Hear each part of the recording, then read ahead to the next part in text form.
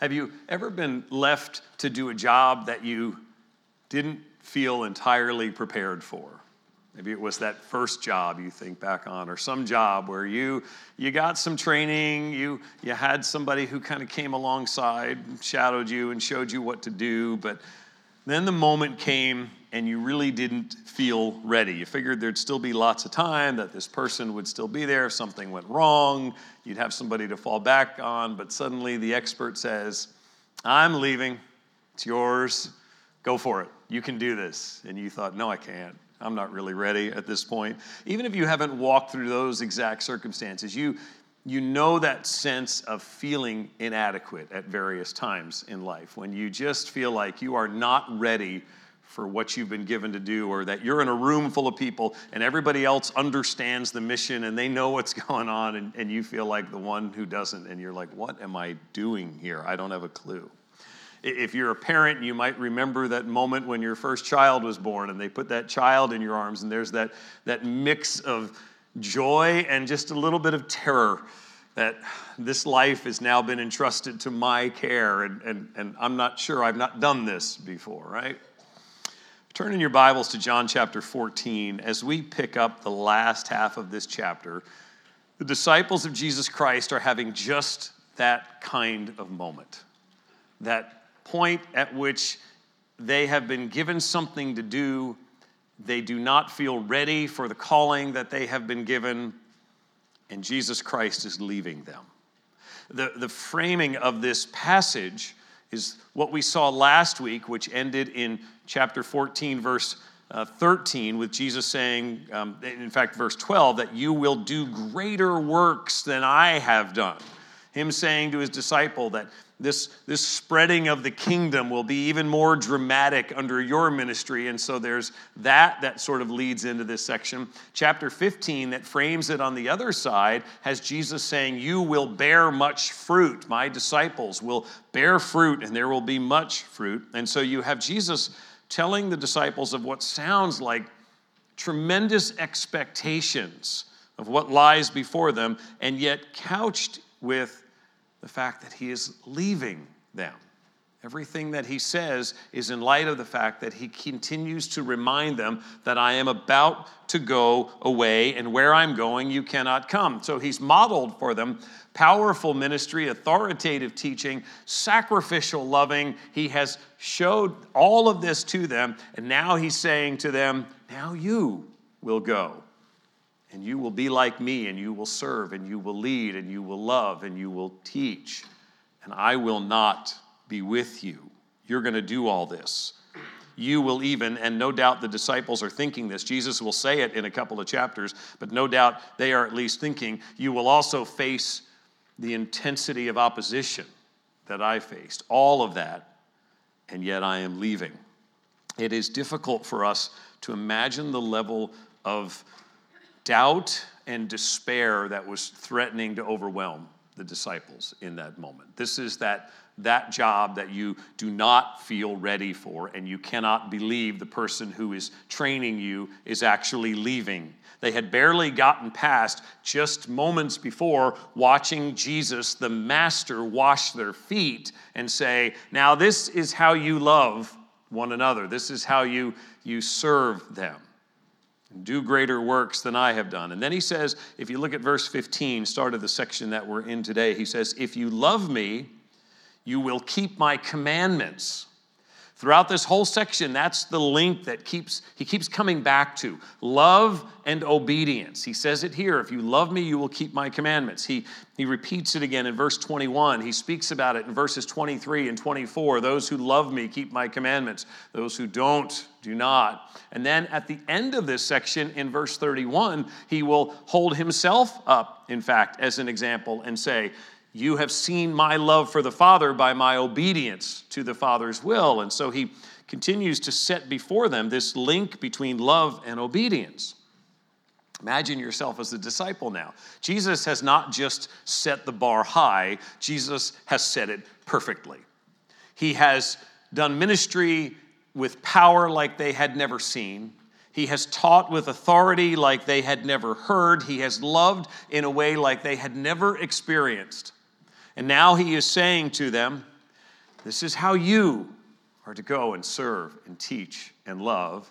And simultaneous with that is, I'm leaving. And so the dilemma for the disciples at this point must seem insurmountable.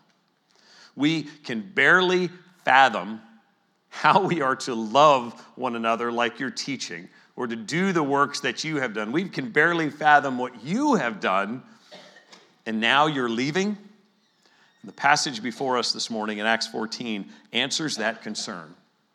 And it does so with a promise. The answer to this remarkable dilemma for the disciples is a promise. And it is the promise from Jesus of his presence with them forever. It is the promise of his presence. John 14 through 17, Stuart introduced this section last week, and as he said, this is a series of promises. We are in the part of Jesus' ministry that is focused almost exclusively on his disciples. The public ministry is now behind. It is the final hours of his time with his disciples. He is preparing them for what is imminent, and that is what they are about to see in hours, their master hung on the cross. But he is preparing them already for what is beyond that.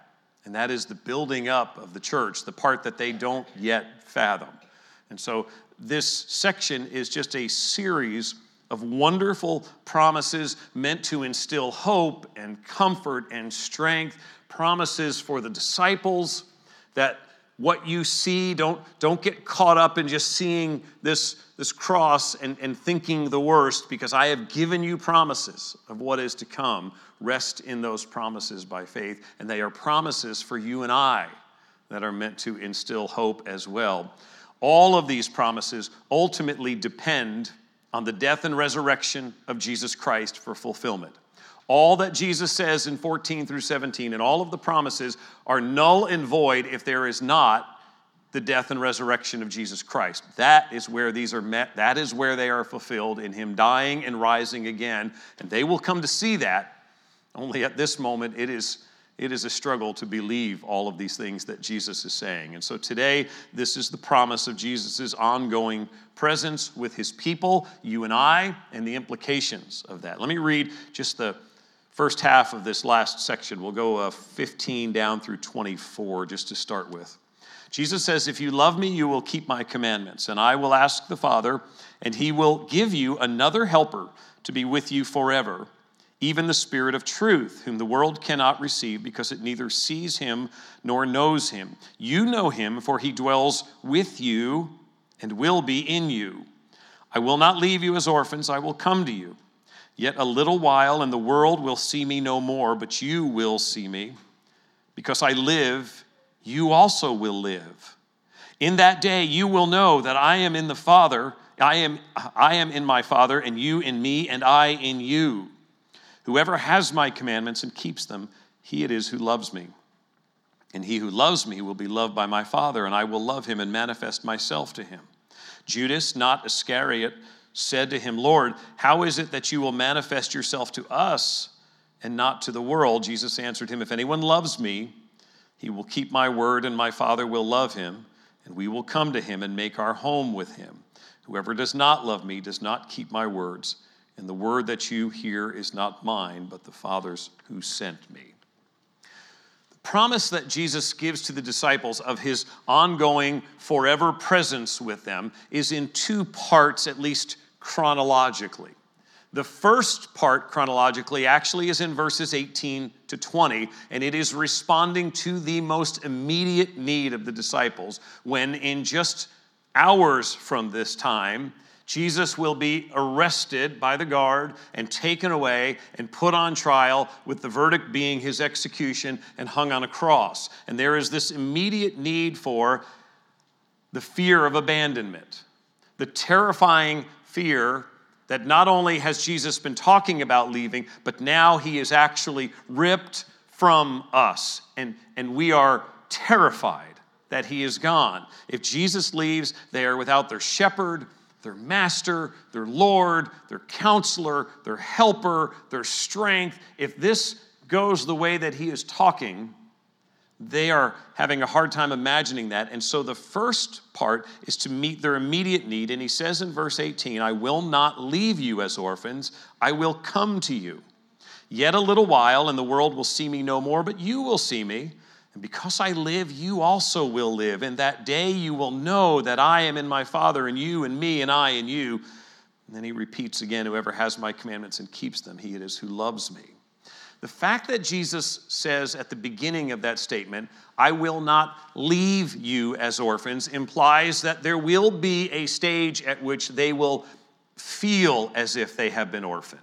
There will be a moment when they will feel like they have been left, and that will be that time between the crucifixion and the resurrection of Jesus Christ. That will be this period they are about to enter into when their Savior has been hung on the cross and has died and is put in the tomb, and they are gathered back in Jerusalem in fear that he is gone. That despite everything he has said, it is hard to get over what they have seen with their eyes, and they will be in grief and alone. And Jesus is lovingly, graciously preempting that by saying, I will not leave you that way. You may experience this, you may think you're experiencing this for a moment, but know that I will come to you. And the beauty of what he says here, when he says in verse 18, I will come to you, and then you will see me, the world will not, and because I live, you also will live. What he's saying is, he's talking about the resurrection. And he's saying, in that day, when you see me, I won't leave you as orphans. I will come to you and you will see me. And when you see me, there will not only be reunion, but there are remarkable implications, because when you see me then, having known that I was crucified and now seeing me alive, you will realize the confirmation of everything I've been teaching you. I am in the Father and I are one. You and I are joined together, you who are trusting in me. When you see me alive, it's as if it will all come together. You will then see what's happening here, and you will know at that moment that you have eternal union with me. Now, there is a specific promise here for the 11 disciples of him appearing to them, but the implications for you and I are enormous, because what Jesus is getting to in verses 19 and 20, when he speaks of then when you do see me, what he goes on to say here is the heart of the resurrection of Jesus Christ. This is why the resurrection is so crucial to our gospel. It's not just that Jesus died for our sins, but that he rose, that he overcame the grave, that he conquered death, and in so doing defeats sin. If Jesus was never seen alive again, if this moment with the disciples is it, and he is not able to say, but you will see me, then the rest wouldn't matter. We would be fools to believe at that point. It's what Paul says in 1 Corinthians 15. If Christ has not been raised, your faith is futile and you are still in your sins. And so the first implication of the presence of Jesus Christ, remember there's sort of two phases to this. The first presence he's speaking about is his resurrection presence. When he is there, physically with them, risen from the grave, the first implication of that is union with Christ.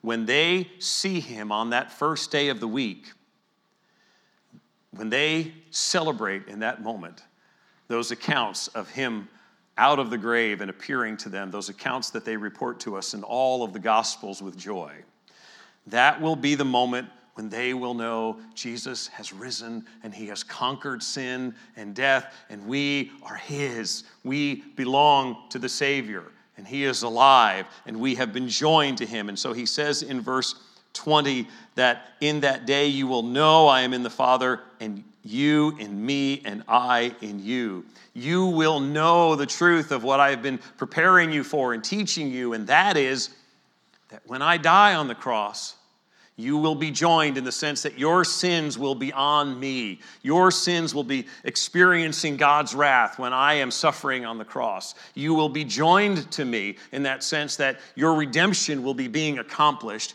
and you will be united with me in resurrection. You will have been joined with me in conquering death, in being raised from the dead, and having the hope of eternal life. And so the first implication of this is what he is simply saying here, is that because I live, you also will live. The first implication is union with Christ, and that is the implication of them seeing Jesus alive. But the other implication that comes from the promise of his presence is also that there is judgment on those who are not joined to Christ. Because his point here in verse 19 is, in a little while, the world will see me no more, but you will see me. He'll reiterate that down again in verse 21, that those who love me, I will manifest myself to him, implying again that the world will not see him. There are those who, when they see Jesus alive, understand this is the resurrection. This is the victorious conqueror. We are joined with him and we have union with Christ. And to the rest of the world that is in blindness and that is in rejection of Christ, there is judgment. He is reiterating the fact that there are many who will not see him, who will remain lost, who will remain in blindness. The world longs for something supernatural. Unbelievers want something mystical if they can find it. They'd like some experiential thing with God if they can. Philip said it back in verse 8, Lord, show us the Father. And Jesus is confirming here that it's only those who truly come to him by faith, who are joined to him, who see him, who recognize him for who he is. And for the rest, they remain lost in sin. It's all the things that Jesus has been saying. John 12:46, I have come into the world as light, so that whoever believes in me may not remain in darkness. They will see me. Romans 2:9 says those who are spiritually blind are in darkness. Colossians 1:13, speaking of believers, says he has delivered us from the domain of darkness and transferred us to the kingdom of his beloved Son. Jesus Christ is affirming to his disciples, there may seem to be a time when you feel like an orphan, when you wonder what has happened because I have been crucified. It won't last for long. I won't leave you that way. I will come to you. And when I come to you, you will know beyond the shadow of a doubt that by believing in me, you will have life. You will live, and you will be joined to me. And all who continue to reject me will remain in darkness. We stake our hope on the resurrection of Jesus Christ from the dead. We believe that our Savior gave himself as a ransom and that he rose victoriously and that in that is life. So that's the first piece of this, his presence with them. Sort of chronologically, if you will, you have the promise that he's already giving them. He's promising his presence. He then is crucified. There is this period between the crucifixion and the resurrection. And then the first fulfillment of the promise is his appearance to them on that first day of the week when he is among them. And then he ministers with them for weeks after that he is physically present. 1 Corinthians 15 says he is seen by up to 500 of his disciples during the course of that period. But then we know after that, Jesus ascends into heaven. And so he is no longer physically present with them. And so that brings us to the second part of this, which is this another helper. That takes us back to verse 15, actually verse 16, when he says, and I will ask the Father, and he will give you another helper to be with you forever, even the Spirit of truth, whom the world cannot receive, because it neither sees him nor knows him. You know him, for he dwells with you, and he will be in you. Key word in this section is that little adjective, another. Another helper. I will ask the Father, and he will send you another helper. There's two Greek words that can be translated as another. This one generally, not all the time, but generally has the idea of another of the same kind. So you already have one who fits this role. You've already experienced helper, counselor, comforter, but this will be then another one just like that. You will have that promise. In other words, what he is saying now is the Father will send this another. What Jesus is promising is his own presence.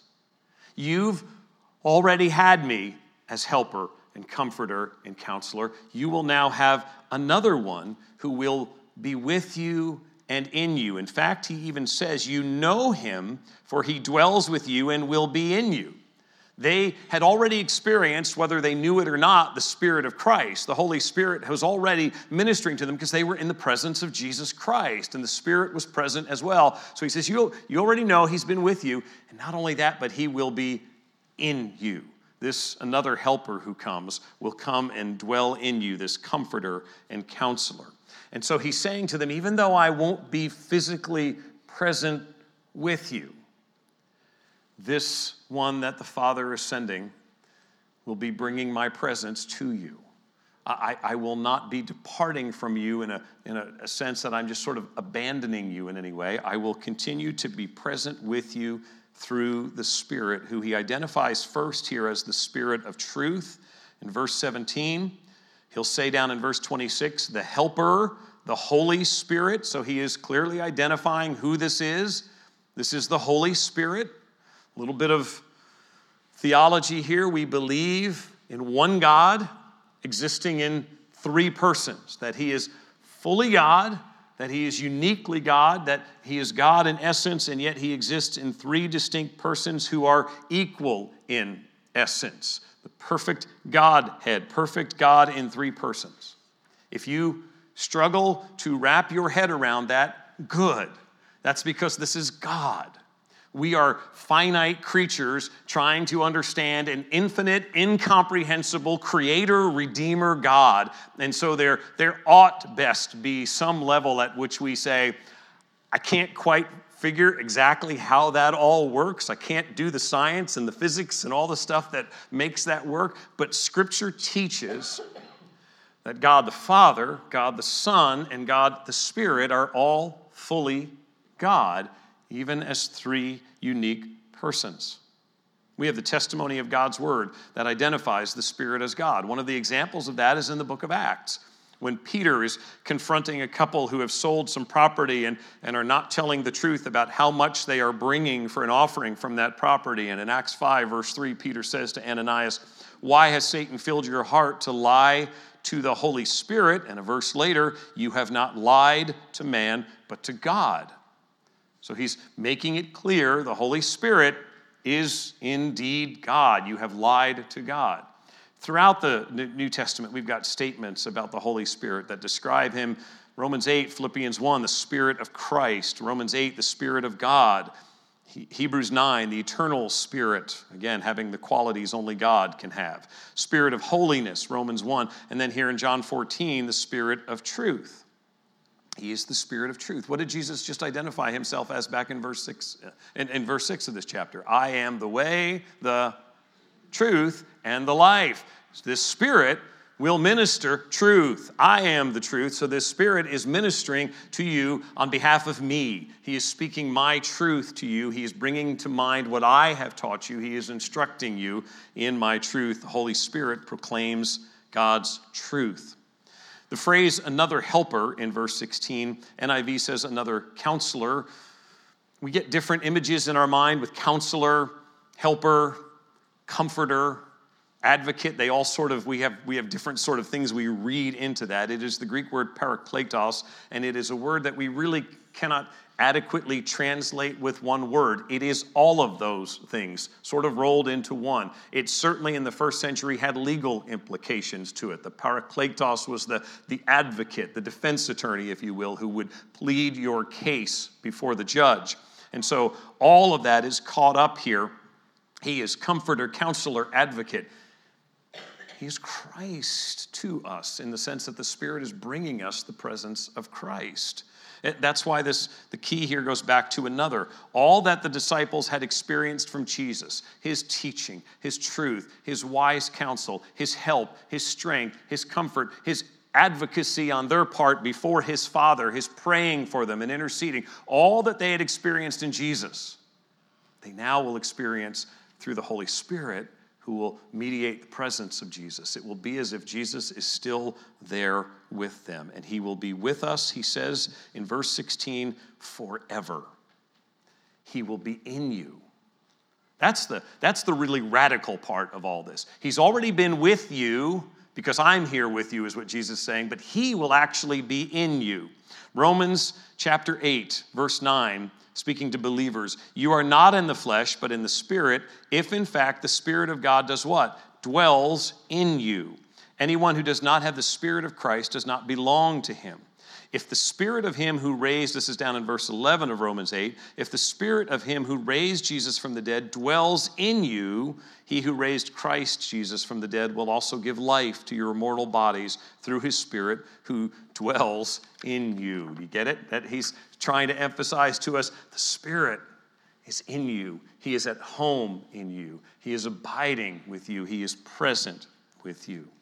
And so here in John 14, Jesus is promising that after he has died, after he has rose and he has ascended into heaven and he is no longer physically present with his disciples and they are now carrying on as the body of Christ, he will actually send his presence to them so that they will be the body of Christ. They individually will be bearers of the image of Christ with the power of Christ. And there's implications of this. There's 3 more implications now that deal with this phase of the Holy Spirit that I think are in this passage, and I'll put them under the headings of assurance, enablement, and instruction. First one's assurance. This is the most obvious one. This is the part where Jesus is putting to rest any idea that any believer would have at any time of feeling abandoned. Whether you are the disciples in the moment after Jesus has ascended and suddenly you feel like, now what?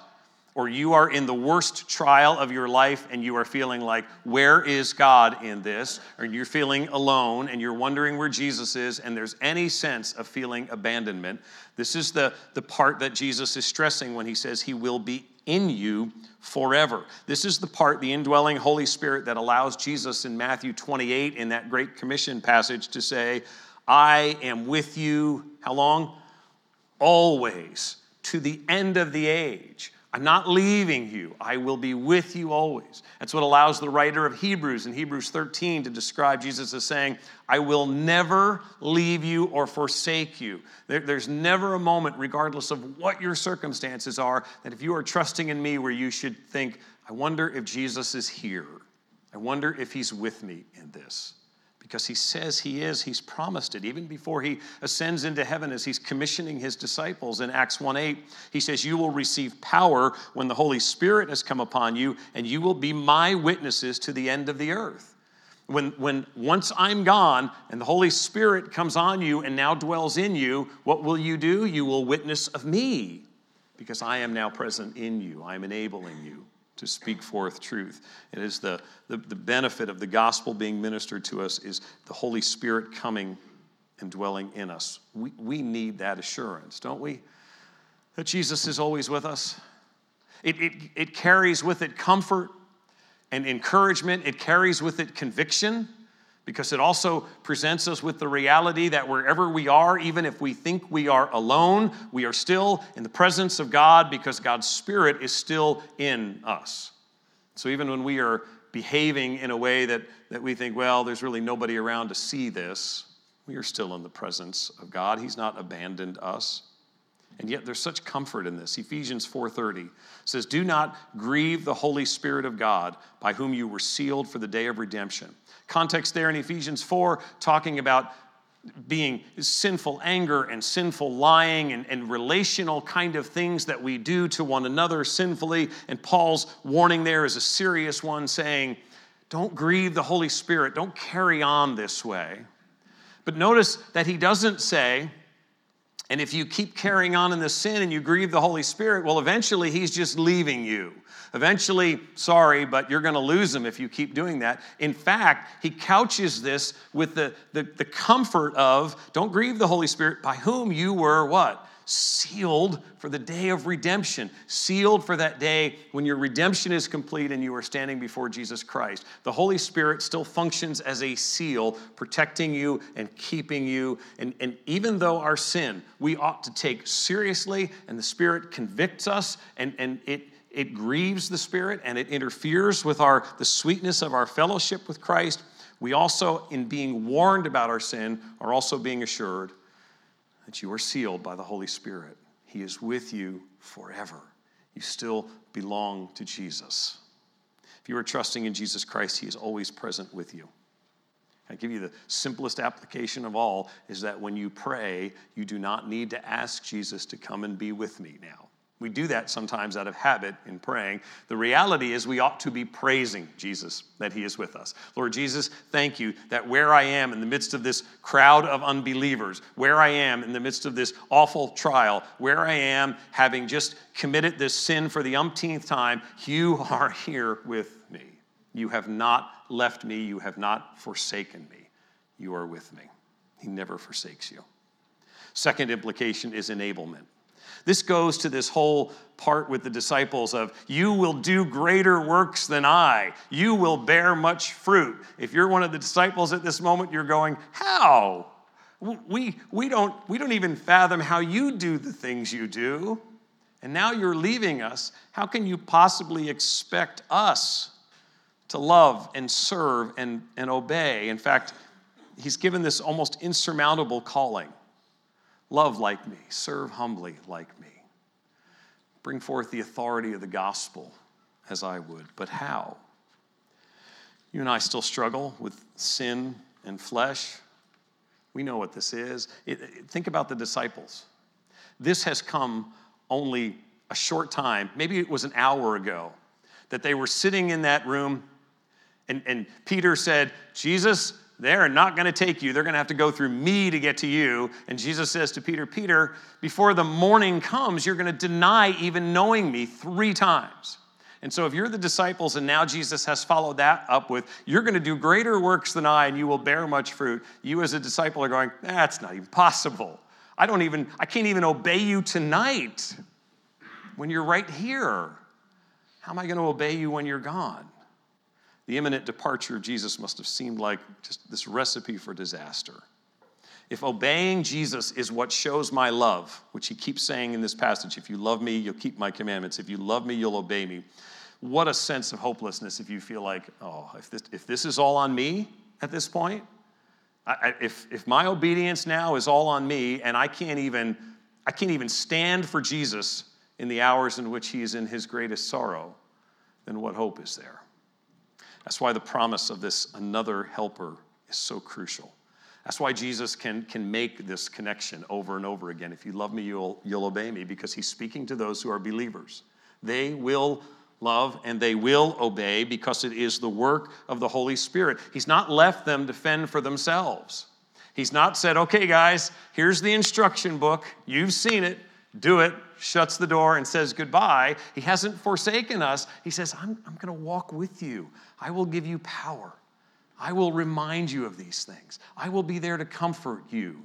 I will be there to remind you of forgiveness and the gospel when you sin. I'm still present with you. The work of walking in love and obedience to Christ is the fruit of his Spirit within us. It's the whole message of Galatians chapter 5. The church at Galatia is being tempted to run back to works. They've come after Christ in faith, but now these teachers have come in and have told them, well, but you still got to perform. You can't keep Christ if you don't perform. You can't stay right with God if you don't do all of these things and jump through these hoops. And Paul says to them in Galatians 5, for freedom Christ has set us free. Jesus has set you free from the bondage of sin. He set you free from the bondage of the notion that you somehow could perform your way to God. And that freedom is now that you can love and serve one another. You could never win God's approval in the first place by your works because we're sinners by nature. We could never overcome our sin.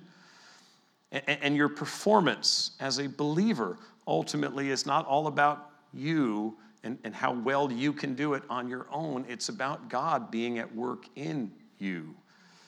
And so he says in Galatians 5:14 that you've been set free to fulfill the law, which can be summarized as love your neighbor as yourself. How do I do that? He goes on in verse 16 and he says, walk by the Spirit. God's Spirit is within you. And so God's Spirit is bringing to mind Scripture.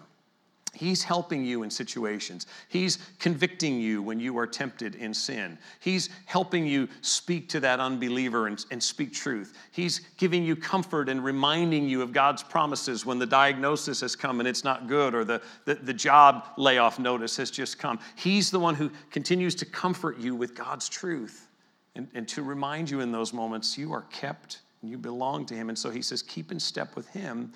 And the fruit, he goes on in Galatians 5, and when he's at work in you, as you're submitting to him, what will result from that?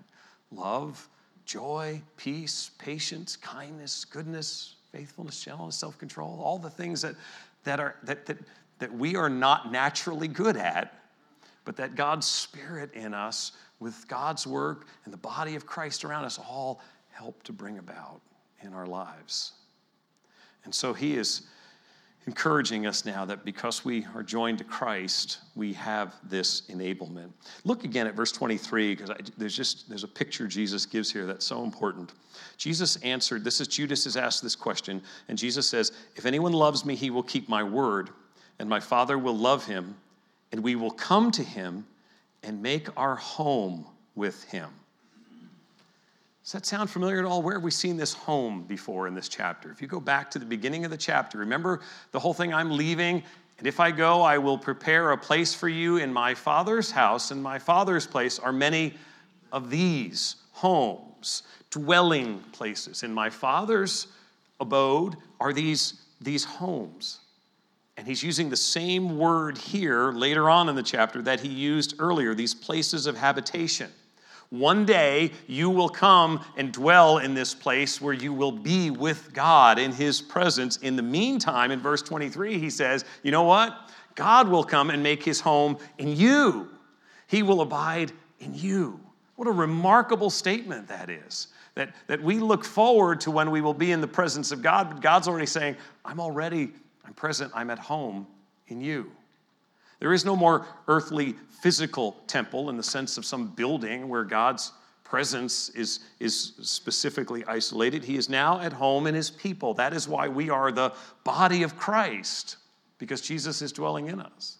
In the warning passage in 1 Corinthians 3:16, it says, do you not know that you, speaking to believers, that you are God's temple and that God's Spirit dwells in you?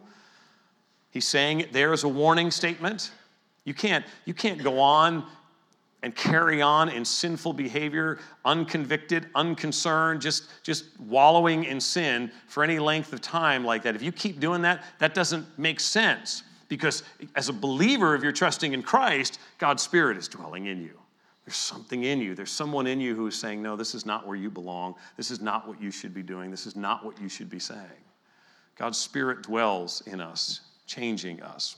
One commentator wrote it this way. He said, fear of abandonment was foremost in their minds, and the promise of heavenly dwelling places did not seem to alleviate earthbound fears. So at this point, Jesus employs the dwelling motif to indicate that the disciples themselves would shortly become a dwelling place for the divine Spirit.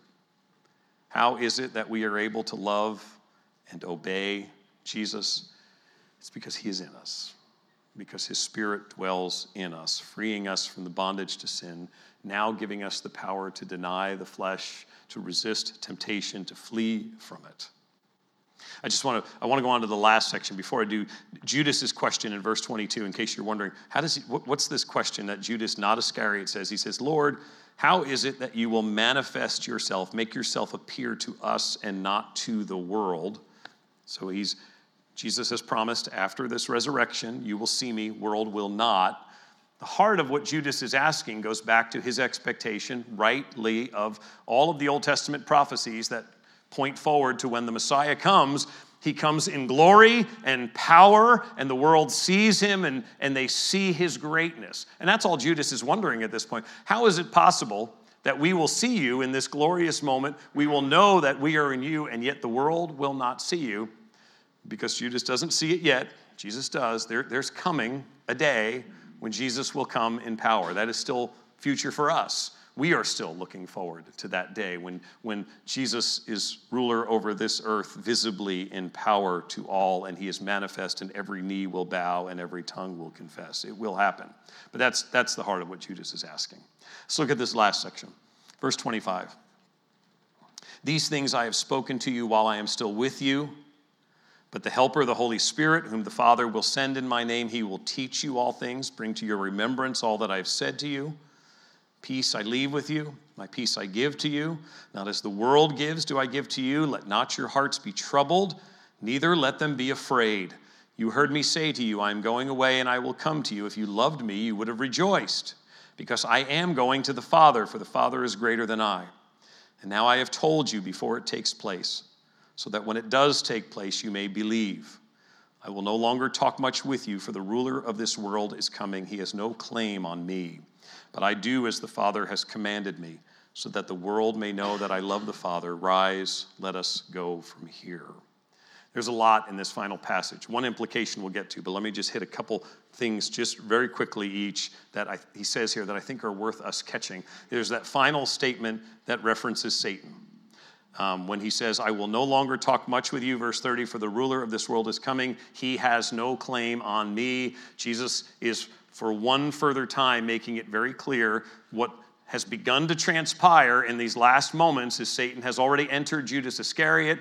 The betrayal is already underway. The mechanism has started, and the world will see Jesus on the cross dying, and there will be this sense of, well, he's beaten. He's been defeated. And Jesus here one more time is saying to his disciples, listen, even though the ruler of this world right now seems very active and he seems to be coming and having his way, you need to know he has no claim on me. He has no power over me. There will be no victory by him over me. Ultimately, I will conquer him. So there's that assurance. There's also the fact that he says in verse 29, I'm telling you all this so when it takes place, you'll believe.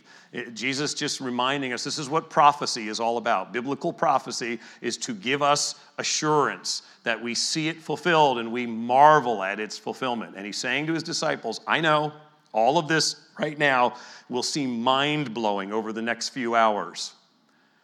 Trust me, I'm telling it to you now so that you will know when you see it all unfold exactly as I said, you will say, oh, wow. This is God's plan in all of this. None of this was a blip. None of this was a detour. None of this was a mistake. It was all God's perfect plan. And so he encourages them, and it's the same way we should be encouraged by prophecy. It's not for us to sort of magically try to measure times and dates and see if we can pinpoint, what day is Jesus coming back on. The hope in prophecy is that we've got a God who has fulfilled his word again and again and again. Isaiah's prophecy, Jesus' fulfillment. It's just on and on that we're to see prophecy and see its fulfillment as bringing us joy. And the last just sort of side piece I just want you to see is verse 28. You heard me say to you, I'm going away and I will come to you. If you loved me, you would have rejoiced because I'm going to the Father. He's countering what they're experiencing. They're experiencing grief. He's saying if you had gotten all this and gotten all the theology of all this, you would be saying, oh, wait, so when Jesus dies and goes to the Father, that means it's all happening as he promised. This is the fulfillment. He's going to the Father, and that's wonderful for Jesus, and that is fulfillment of prophecy, and that is all good. And instead, he said, you're all sitting here, and you're on the verge of tears, and you're about to deny me, and you think your world's being shattered. Let me just encourage you with application on this, because we can look at the disciples and point fingers, or we can look at our own selves and know that when we are in trials, and we are in hardships, and things are going wrong, in those moments when the truth says, Jesus is with me, he has not forsaken me. In fact, his grace is sufficient for me in this moment. His power is being made perfect in my weakness. So this hardship is for his glory. I have the privilege now of suffering in some way and exhibiting Christ likeness from my life in my suffering. In that moment, when we should be rejoicing, what are we usually doing? We're mad. Why did this happen? Why is it going this way? We're angry, we're sad, we're broken. And so what he's saying to the disciples, I think he says to us as well. When things go this way, that's the opportunity to glorify God and to still rejoice in him.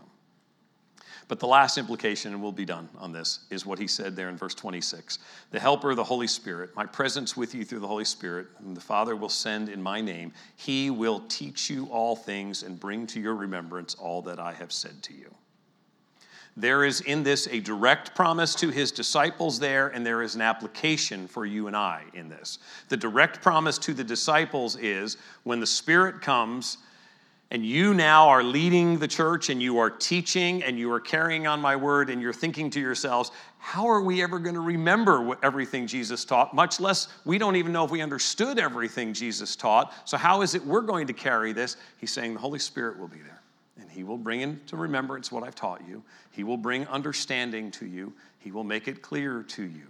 So that as the early disciples are preaching and teaching and writing the New Testament letters, Who is it that is equipping them to do that? Who is working through them? First Peter says it's the Spirit who is moving these men of God, who is carrying them along, it says in First Peter. It is the idea that it is the Spirit who's bringing back the teaching of Jesus, who is illuminating them, who is helping them now.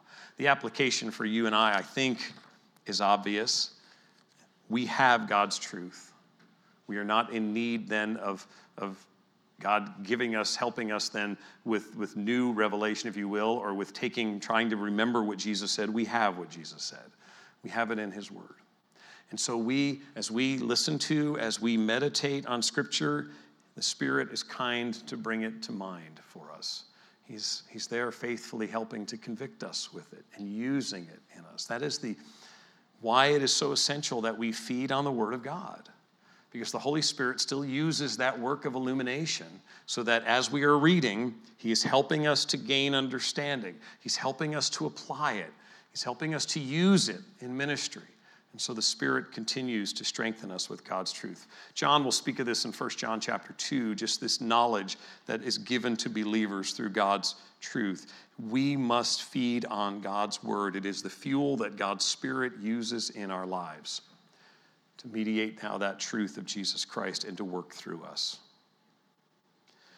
Ultimately, when we rest in these things, these truths, these promises, we have what Jesus said in verse 27, peace I leave with you, my peace I give to you, not as the world gives. Worldly peace is purely circumstantial. If today is a good day, if traffic wasn't too bad, if the boss was actually fairly kind, wow, that's, sense of peace. All is well. If I come home, dinner's on the table, the kids are all under control. Oh, man, that's peace, right? He says, peace I leave you, not as the world leaves. It's a peace that's rooted in the fact that I am with you. So when the boss is just on your case, I am still with you. I'm helping you to respond with patience. When you come home and the kids are screaming, I'm still there. I'm with you to help you respond rightly and to cause you to be loving and sacrificial. When the news from the doctor or the news from the job is not good, I'm right with you. And my truth will give you peace. I will continue to be with you with a peace that passes all understanding because I am there and I will never leave you. Let's pray together. Father, thank you for sending your Son to be our ransom. Thank you for giving your Son to die in our place. And I pray that if there's anyone here this morning not trusting in Jesus Christ as Savior, would you today cause them to see Jesus' death and resurrection on the cross and the consequence it bears for them, the fact that he is risen? Would you cause them to see that Jesus died for sinners to offer them life and forgiveness and eternal hope? Father, for we who are trusting in Jesus Christ, help us this day to live as people indwelt by your Spirit. Cause us to be sensitive to your conviction when we are tempted to respond poorly. Cause us to respond well to your comfort when we are tempted to be grieved or angry, to remember that Jesus is with us, that he is working all things together for good for them that love him and are called according to his purpose. Lord, bring to mind those truths even as we begin this new week. We pray that the world around us, as we encounter it, would see Christ in us. Lord, we know that we will never be a perfect image of Christ, but we also know that what your word says here is true and that he is abiding with us right now. Thank you, Lord Jesus, that you are here in your people. So you are in us and with us. Thank you for how you minister to us through others who speak your truth into our lives. Help us to be teachable and responsive to that. Thank you, Holy Spirit, for sealing us for that day of redemption. For when the world and Satan make their accusations, we have this hope that you are with us and in us and sealing us for that day when we will stand in glory before our Savior. Thank you for the hope that we have in Christ. In Jesus' name we pray it. Amen.